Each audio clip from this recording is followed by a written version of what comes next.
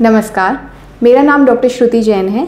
मैं Kailash hospital and neuro institute sector 71 Noida में foetal medicine and genetic specialist हूँ। आज हम बात करेंगे इकोजेनिक इंट्राकार्डिक फोकस क्या होता है, ये क्यों हो जाता है और अगर हमें ऐसा दिखे तो आगे क्या करना चाहिए। इकोजेनिक इंट्राकार्डिक फोकस का मतलब है बेबी के हार्ट की मसल यानी मांसपेशियों में छोटा सा कैल्शियम का जमा हो जाना। इकोजेनिक क्योंकि अल्ट्रासाउंड में वाइट दिखता है, इंट्राकार्डियक क्योंकि हार्ट के अंदर होता है, फोकस मतलब बिंदु। तो ये किसी भी प्रेगनेंसी में हो सकता है। आपके कैल्शियम की टैबलेट खाने से या ब्लड में कैल्शियम के लेवल से इसका कोई संबंध नहीं है।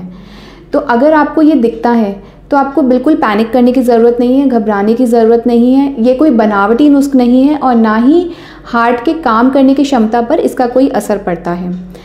पर जब ये होता है तो कभी कभी ये डाउन सिंड्रोम का संकेतक हो सकता है या बेबी के हार्ट में कोई अन्य बनावटी नुस्ख तो नहीं है उसको दर्शा सकता है। और अगर ये दोनों चीज़ें नहीं हैं तो ये नॉर्मल फाइंडिंग भी हो सकती है। तो अगर आपके डॉक्टर आपको इसके बारे में बताते हैं कि बेबी में EICF दिख रहा है या इकोजेनिक फोकस दिख रहा है तो आपको सबसे पहले अपने गायनेकोलॉजिस्ट या फीटल मेडिसिन एक्सपर्ट को कॉन्टैक्ट करना चाहिए। वो देखेंगे कि आपकी प्रेगनेंसी में डाउन सिंड्रोम का कितना रिस्क है, जिसके लिए वो आपकी एज, आपकी फैमिली हिस्ट्री, आपकी प्रीवियस प्रेगनेंसी की हिस्ट्री देखेंगे। इस प्रेगनेंसी में आपके डाउन सिंड्रोम के स्क्रीनिंग टेस्ट जैसे डुअल मार्कर या क्वाड्रुपल टेस्ट अगर हुए हैं तो उन्हें एनालाइज करेंगे और साथ ही साथ जो अल्ट्रासाउंड हुए हैं उनको भी चेक करेंगे कि उसमें डाउन सिंड्रोम का कितना रिस्क है। उसके बेसिस पे हो सकता है वो आपको और एडवांस्ड ब्लड टेस्ट जैसे NIPT या फिर एमनियोसेंटेसिस सजेस्ट करें। तो अगर वो ऐसा कहते हैं तो आप ये टेस्ट करा के डाउन सिंड्रोम का पता लगा सकते हैं। दूसरा, कभी कभी बेबी के हार्ट में अगर और कोई बनावटी नुस्ख हो तो भी इकोजेनिक फोकस दिख सकता है। तो अगर आपके लेवल 2 स्कैन में हार्ट ठीक से देखा गया है तो कुछ नहीं करना है, और अगर नहीं देखा गया है तो आप फीटल इकोकार्डियोग्राफी कराकर बेबी की हार्ट का चेकअप करा सकते हैं। और अगर हमें पता चलता है कि बेबी में डाउन सिंड्रोम भी नहीं है और हार्ट की बनावट भी एकदम ठीक है तो ये एक नॉर्मल फाइंडिंग भी हो सकती है।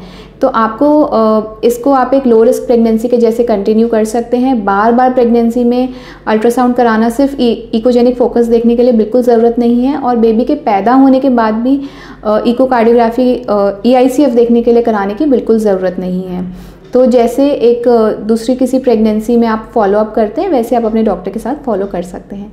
तो मैं एंड में ये कहना चाहती हूँ कि प्लीज़ अगर आपको EICF या इकोजेनिक फोकस पता चलता है तो इसका ये मतलब बिल्कुल नहीं है कि बेबी एबनॉर्मल है। आप डाउन सिंड्रोम का चेकअप कराइए, बेबी का हार्ट चेक कराइए, और अगर अल्ट्रासाउंड में बाकी सब ऑर्गन्स भी ठीक हैं तो आप हैप्पीली अपनी प्रेगनेंसी कंटिन्यू कर सकते हैं और उसके लिए आपको और कुछ एक्स्ट्रा टेस्ट कराने की ज़रूरत नहीं है। तो आई होप ये इन्फॉर्मेशन आपके लिए हेल्पफुल होगी। एंड आपको कुछ भी डाउट्स हैं, क्वेरीज़ हैं तो आप Kailash hospital and neuro institute में हमें कॉन्टैक्ट कर सकते हैं। I wish you all the best for your pregnancy. Thank you so much.